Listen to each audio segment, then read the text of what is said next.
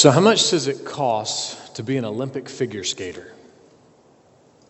I mean, I imagine a good pair of skates set you back a couple of dollars. I'm thinking all the time at the local ice rink is probably not cheap. And man, I'm scared to think about how much all them rhinestones cost. I mean, that's some serious cash right there. About 8 years ago, Forbes magazine did an article where they estimated the cost. And the cost they estimated was it's about $100,000 that parents will spend to prepare and train their child for the potential of being an Olympic figure skater. And then we know that of all of that investment, there's only a handful of people that ever actually make it to the big ice show. It's a big investment, a big cost. And what about the Olympic venues? What about these locations? You know, it's not just the money that you would spend on trying to train somebody to be an ice skater, but what about all the other sports? What about the snowboarding and the skiing and all the other things? Those things take money too, especially when you have to build the facilities to house them. The 2014 Winter Olympics in Sochi cost Russia an estimated $50 million. That is a lot of coin. And it's been reported that over the last 4 years that those facilities, the athletic facilities, the hotels, the housing, that whole village has been left almost abandoned, barely used. Not much going on.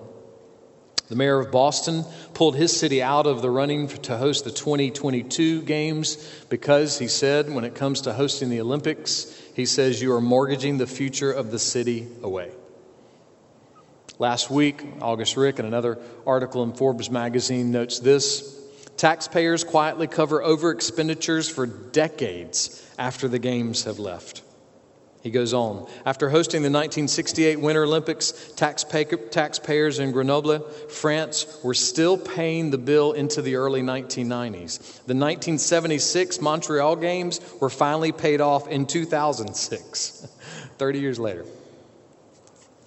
So the snowboarding and the rhinestone figure skating and the luge, they might all provide the thrill of victory, but it seems that the price tag brings the agony of defeat, at least for the host city, right?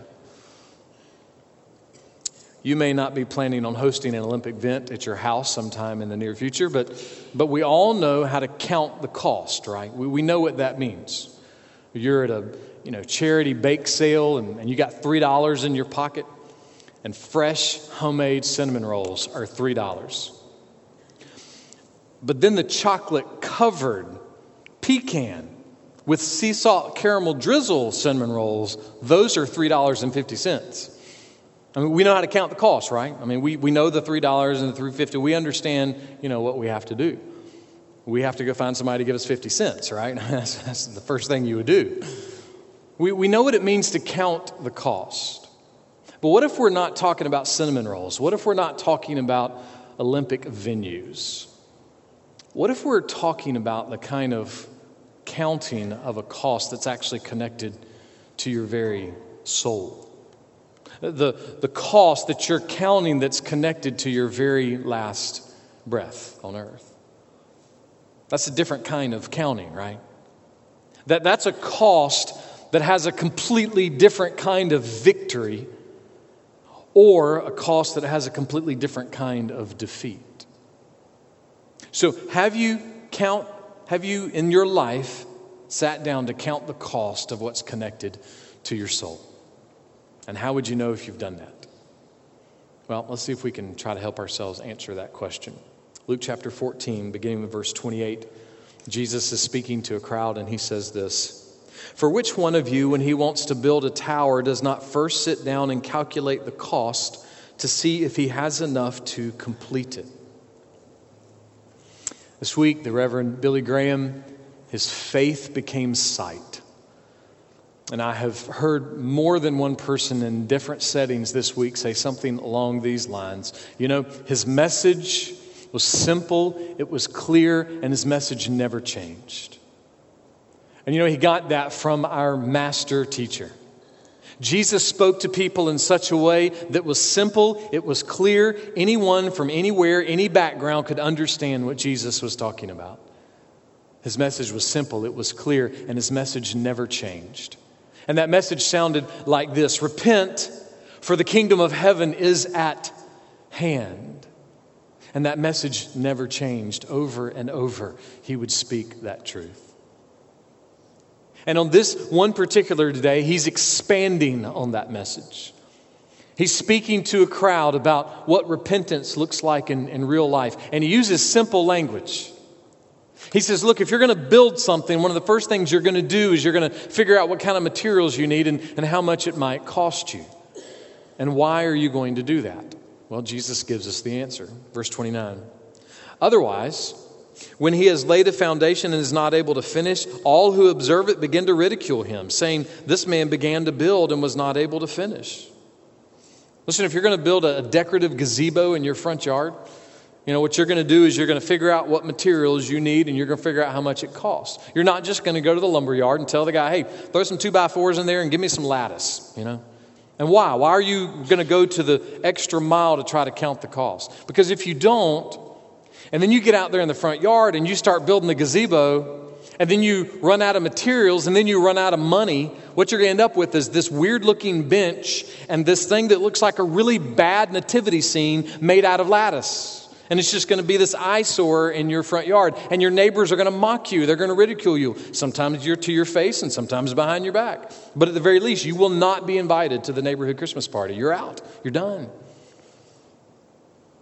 Or maybe you've seen a sign around town that says something like this: future home of Little Bacon Mountain Baptist Church.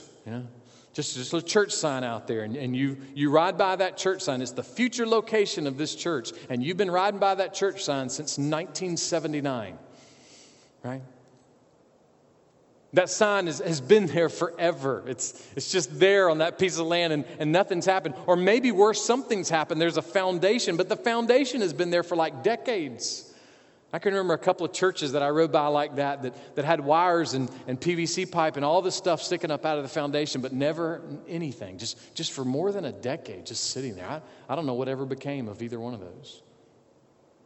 Sure, there's legitimate reasons that sometimes deter plans, but often, and this has even been my experience in my ministry life, often a church is tempted to have a pipe dream and to get all excited about building something before they build a ministry.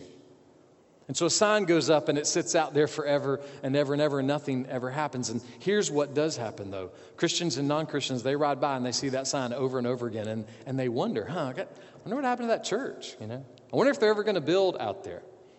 Maybe they came up with another plan, or maybe the church just isn't doing anything. Maybe the church has already closed its doors before it had doors.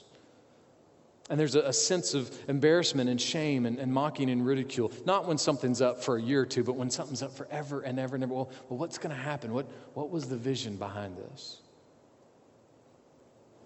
Jesus is not talking about embarrassment over a church sign, though. The word for ridicule here, it means bitter contempt.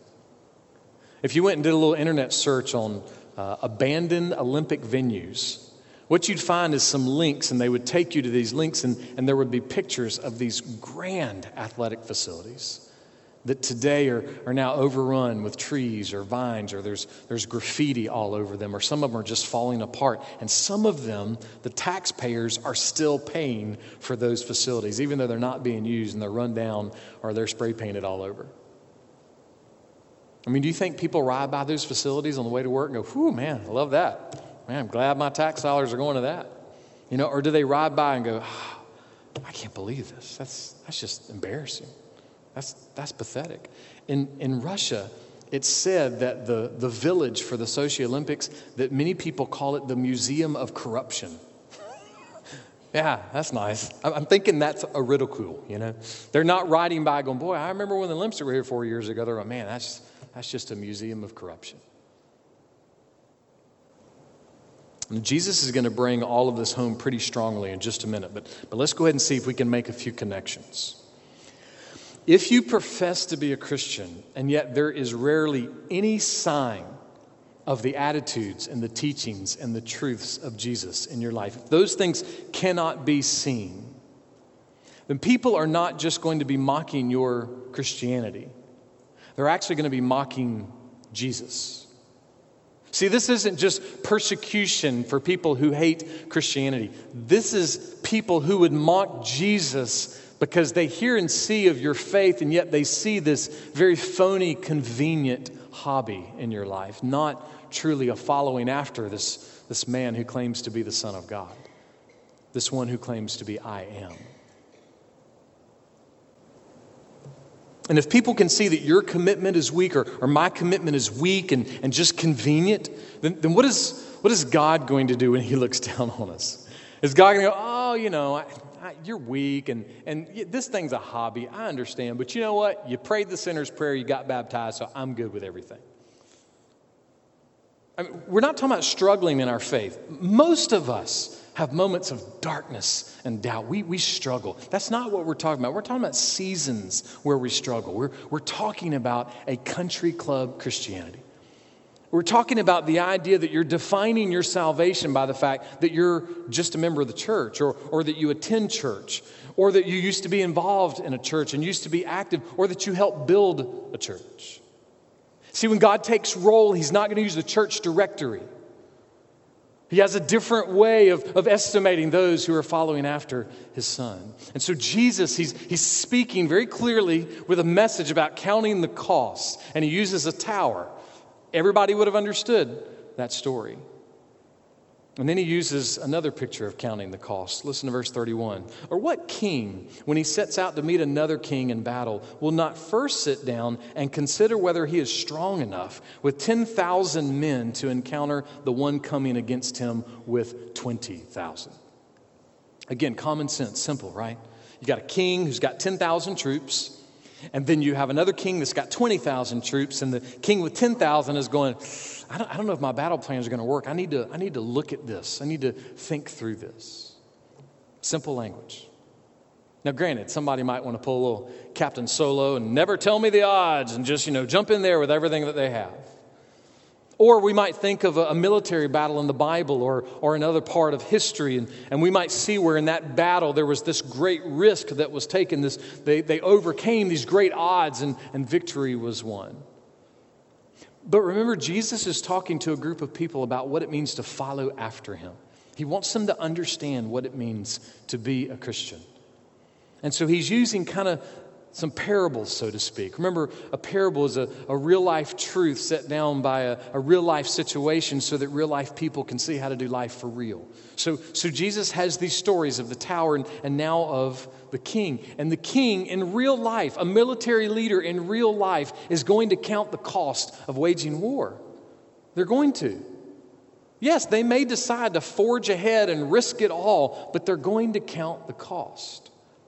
And if a king is sitting there realizing that he's got 10,000 troops against 20,000 troops, more than likely, generally speaking, he's going to do exactly what Jesus says next. Listen to verse 32. Or else, while the other is still far away, he sends a delegation and asks for terms of peace. Yes, he might decide that his army has home field advantage. Or he might decide that his army has better weapons and better training, and he might just forge ahead and just risk it all at any cost to win the battle. But more than likely, in this scenario, a faithful military leader is going to send somebody out and try to set some peace terms, or maybe try to delay the battle so he can get more troops, or maybe come up with another battle plan. So in this setting, with what Jesus is talking about, here's why the courageous win at all costs for the kingdom won't work. Here's why overcoming the odds in a great battle, it doesn't work in this scenario. And why? Well, I'm going to let the Apostle Paul preach to us for a little bit here through several of his different letters. We're going to start in Colossians chapter 2, verse 13. Paul writes, "When you were dead in your transgressions." Now, in light of all the popular zombie TV series and zombie movies, I know this might be hard for you to understand, but here's the truth of it. Dead people don't fight, okay? And dead people don't risk anything, and dead people can't overcome odds. You see, the curse of sin is not something that you can risk and win over. The curse of sin is not an odd that you can just overcome on your own. The curse of sin separates you from God. The curse of sin makes you spiritually dead. And not just spiritually dead and not just separated from God, but when you're spiritually dead and when you're separated from God, you have a debt. Bummer, right? You have a debt in the middle of your spiritual deadness, in the middle of your separation from God. And not just any kind of debt either. Colossians 2:14, Paul continues, the certificate of debt consisting of decrees against us, which was hostile to us. There's a certificate of debt. Everybody has one. Everybody in this room, everybody who can hear my voice, everybody in your neighborhood, everybody at work, everybody halfway around the world, everybody who's ever lived, everybody who will ever live, everybody has a certificate of debt. And that certificate of debt, it's not something that anyone's exempt from. When Paul was writing to the Romans, he put it this way, for all have sinned and fall short of the glory of God. All is kind of a clear word. Everybody, all have sinned. So we have this certificate of debt, this debt to sin. And what is that all about? Paul told the Galatians chapter 3, verse 10, for as many as are of the works of the law are under a curse. For it is written, cursed is everyone who does not abide by all things written in the book of the law to perform them. All right, quick show of hands. How many people perfectly, without any mixture of error, obeyed every single one of God's laws this week? Yeah. Are we getting the picture here? See, without Christ, we are dead in our sin. We're deeper than deep in debt to sin. Without Christ, we are lost and without God. We're lost and without hope in this world. We're lost and without hope in the world to come. This is the picture of the gospel. It's the bad news in the midst of the good news. Because the gospel tells us if we will repent and turn to Christ, that certificate of debt will be canceled. The language is like a huge dry erase board, and all of our sin is on that dry erase board, and Jesus, through his death, wipes away all of that sin. He pays the penalty for all of that sin. The debt of our sin is canceled, and we get to live off the grace of God for all of eternity. But it isn't just canceled. Paul told the Colossians, again in verse 14, and he has taken it out of the way, having... Of all the amazing things that we see in the cross of Jesus Christ that we'll celebrate here in just a few weeks very strategically. Of all the amazing things about the cross is this, that Jesus paid the price of our sins, and our sins cannot be held against us ever again. That's amazing. That's mind-boggling. Because here's the thing. See, you can't risk to earn salvation. You can't fight to earn salvation. You can't overcome an odd to earn salvation. Only Jesus can bear the penalty of your sin. Only Jesus can earn salvation. Only Jesus, nobody else. And what does that salvation bring? Well, that salvation brings exactly what that king knew he needed to pursue. Peace. Colossians 1 verse 20. Having made peace through the blood of his cross. Peace. This is the only way your soul will ever know peace, in Jesus. There's no other way. See, what Jesus is doing in giving these kind of two parables is he's really trying to help people see they need to count two different costs. They need to count the cost of following him and not following him. You need to count the cost of following after Jesus, but you also really need to count the cost of rejecting Jesus and not following after him. That's what Jesus is moving us toward. He's taking us deeper into this. And here's the reality. If you reject Jesus, if you refuse to follow him, you will never know peace.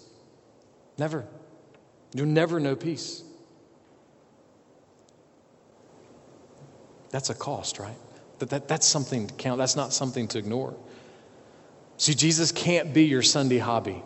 Jesus can't be your Wednesday night pick-me-up. Jesus can't be your summer mission project. Jesus can't be your charitable gift. The picture of everything that Jesus gives and everything that Paul is telling us as a church is this debt is real. The curse is real. But the salvation of Jesus is real, and it's supreme over all. Paul told the Ephesians this, "But now in Christ Jesus, you who formerly were far off, now you've been brought near by the blood of Christ, for he himself is our peace." Jesus is our peace. I think we know this. It's probably good for us just to hear it. This week and coming up this week, all of us, we will try to find some peace in our spouses. And we'll try to find some peace in our kids. And we'll try to find some peace in our jobs and our homes and our hobbies and our friends and our families, our retirement plan, whatever it may be. We will try to find peace in this world. And we'll find it. We'll find it for 30 minutes or a couple hours, a couple of days. But then it will be gone, because there is no peace that is lasting except for the peace that comes from Jesus. There's no peace except what comes from him. Jesus is our peace. He is the only one where we will find peace. And all of that peace that comes through Jesus for our souls, not just in this life, but in the life to come, all of that peace, it gets to us through the strangest way. It gets to us through crucifixion. It gets to us through execution. Listen to how God perfectly described this to Isaiah hundreds of years before it happened. Isaiah 53, verse 5. "But he was pierced through for our transgressions. He was crushed for our iniquities. The chastening for our well-being fell upon him, and by his scourging we are healed." That's weird math. It's glorious math, but it just doesn't sound right. Verse 6, here's why. "All of us, like sheep, we've gone astray. Each of us has turned to his own way, but the Lord has caused the iniquity of us all to fall on him." Our sin falling on Jesus. And down in verse 10, "But the Lord was pleased to crush him." That's weird language, right? What's your love language? Oh, I crush. That's what I do. I'm a crusher. I crush people. That's how I love. That's how I show them my love. This is strange language. What does this mean? Why would God take pleasure in crushing his son? Well, let's switch from Paul to John just for a second. John's going to help us. 1 John chapter 3, verse 1. See? Do you see this? See how great a love the Father has bestowed on us, that we would be called children of God. How great is the love of God? So great that he would crush his son. And why would he crush his son? So that we might not be separated. So that we might be saved, so that we might be reconciled and made right with God, so that we would go from haters of God to lovers of God, so that we would go from being in the kingdom of darkness and being transferred into the kingdom of light. This is amazing. Really, God was pleased to crush his son so that we would be brought near to God. Near to the one true God of the universe. You know, if Jesus had not died, if Jesus had not endured the cross of the shame, then we would not have, none of us would have any ability to be reconciled to God. Not at all. But here's the thing. With every twitch in the womb, with every cry in the manger, with every meal that he ate, with every word that he taught, with every touch of his hand, with every tear in his eye, with every step of the donkey, with every palm branch that swayed, with every hosanna that was shouted, with every prayer in the garden, with every slap in the face, with every lash of the whip, with every thorn in his brow, with every pound of the nails, with every last breath, Jesus kept his eyes forward. He never changed. He never shifted. You know why? He counted the cost. Before the foundations of the world, Jesus looked at the cost of the cross. And for the glory of God, and because of his love for me and you, he said, yeah, the cross, it's all worth it. It'll be all worth it to glorify my Father and to redeem and save those who are lost without him. You see, we can't afford salvation. We can't. You can't put the materials together to go fight and earn your salvation. It won't happen. But Jesus has paid it all. All of it. And because he's paid it all, that's why he started talking like this before he went to the cross. He was pulling people into his message. He was being simple. He was being clear, and his message was never changing. But he was not pulling punches with his message at all. So he said things like this, verse 33, "So then, none of you can be my disciple who does not give up all his own possessions." Well, there you go. You see, if going to church and following Jesus is a phase for you, or even a tradition for you, or a sentimental thing for you, then your gazebo is going to sit in the front yard unfinished. You're going to run out of materials, you're going to run out of money. And your neighbors are going to mock this thing that you say is your Christianity. And what's worse, Jesus is saying that if that's what happens to you, if it's just a phase, you can't be a Christian. That's how Jesus talks. And Jesus says if you're just going to have a cross to bear, like for Easter and Christmas and a few other Sundays, if you're going to risk and you're going to fight for that cross just for a few Sundays a year, or maybe when something tough is happening in life, Jesus says you cannot be a Christian. He said that's the opposite of what it means to follow him. And then he takes it to this step. He says, and if you don't give up all of your possessions, then you can't be a Christian. Man. I mean, does that mean that, when you leave here today, to go give away everything that you have? I don't know, maybe. I don't know, maybe. But maybe not. So what's Jesus saying? Well, notice he says give up, not give away. That's different language, okay? You're not co-signing with Jesus. You're signing over. This isn't a sign and drive. This is a sign and ride. You're along. You're giving all. Pastor Mike Andrews says it this way: Jesus does not ask for much, only all that you have.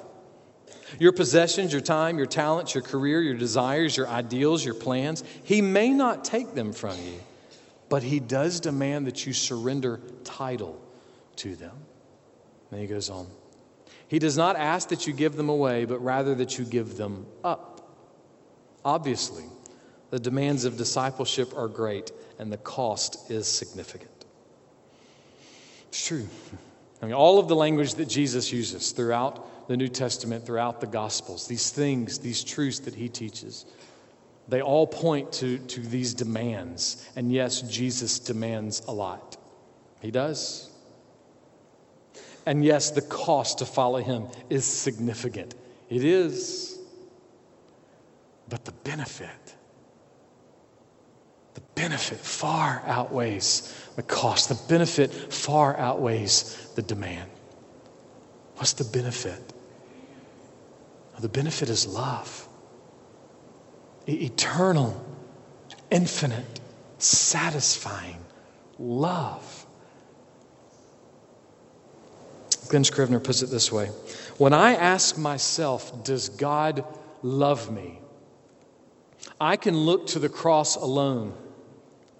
There is his demonstration of love for rebels at war with him. He hasn't fixed his love on me at my best. He has fixed his love on me at my worst. Feel that. I speak on behalf of all of us. We're not convinced we have a worst.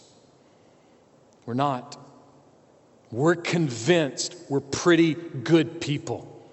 We worked our job, we got our paycheck, we put the kids through college, we helped them pay their car insurance, we babysit the grandkids, we buy the groceries, we're the yard of the month every now and then. We're convinced we're probably okay. We're not. Not according to Jesus. We're at our worst without him. But with him, we have everything. With him, we have unconditional, infinite, satisfying love. There's nothing better than that. Scrivener goes on. His love isn't a bonus for the godly. It's aimed at his enemies. If I'm looking at the Son lifted up on the cross, then I'm seeing infallible proof. Okay, you may be here this morning and you're wondering, is there a God? You may be thinking, I don't know if God exists. Maybe you're having doubt. So we want to graciously and mercifully point your attention to the cross. Because when you see the cross, a real historical moment, a resurrection that has been verified by more than 1,000 people. This is not a fairy tale. It's not a legend. And so the cross says this to you. Scrivener says, when I look at the cross, then I'm seeing infallible proof of God's immovable, inexhaustible, unfathomable affection for me. For me. When you see a decorative cross in a church or on a highway, it's not just decorative. It's a message of the proof of God's immovable, inexhaustible, unfathomable affection for you. Love that image. Enjoy that image. Own that image. Sign away your life for that love. Count that cost because it'll be worth it. It'll be worth it. Listen again to what John says. See what an incredible quality of love the Father has given and shown and bestowed on us. That we should be permitted to be named and called and counted the children of Jehovah, Yahweh, Almighty God. And yet in Christ, so we are. So we are.